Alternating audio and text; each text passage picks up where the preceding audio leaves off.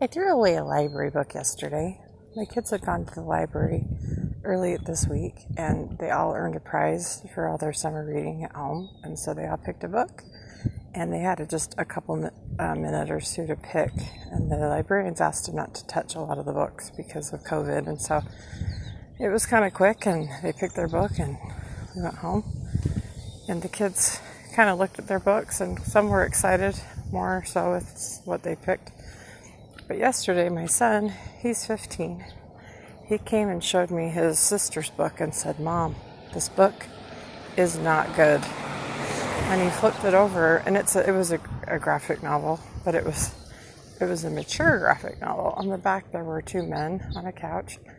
And then throughout the book, I just kind of glanced through it. I saw the F word. I saw lots of talk about homosexuality and lesbian, and I was shocked that was from the library. That was her free book that she got. And on the cover, it looked fine. But if you look a little closer, it wasn't fine. We teach our kids about marriages between a man and a woman, and those kind of relationships are only after you get married. That is how Heavenly Father intended it.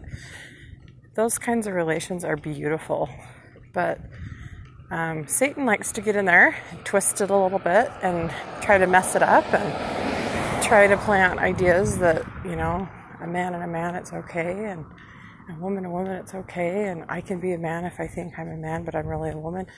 Those ideas they're not good. And in our church, we were taught, we need to love everyone. We don't condemn the sinner, but we need to teach our children truth. And I've been trying to do that. And, we were teaching our kids, some people have those ideas. They naturally have that, just like maybe somebody who would naturally be an alcoholic but if we act on them, that's the problem, is if we act on it. If we have the desire, kind of the idea, that's not bad. It's just when we're acting out upon it. Anyway, so our lesson on Sunday was about chastity. We were talking about Alma 39 with his son Corianton.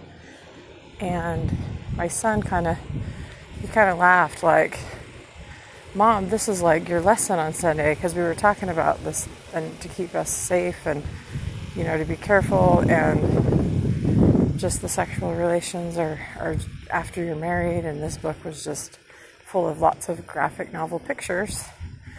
And I was a little bit worried about what my daughter had read and seen. And I asked her, and she said, "I could tell it wasn't good. I didn't read very much of it." And so, but I'm glad my son spoke up, and she's probably at the stage where she doesn't understand a lot of it. It's like, hopefully.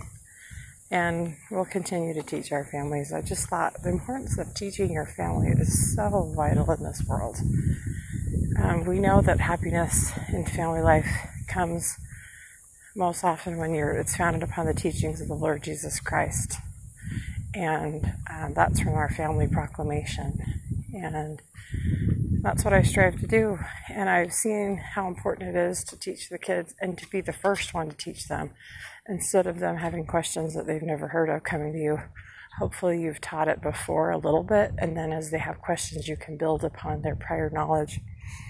And you can be that teacher in their life and their cheerleader and help them navigate through life, because they're going to be a parent sometime, and then those kids and this world is just becoming more wicked. And it's so important that we cling to the teachings of Jesus Christ, and it keeps us safe in this shifting world. So that's my thought for today. Bye.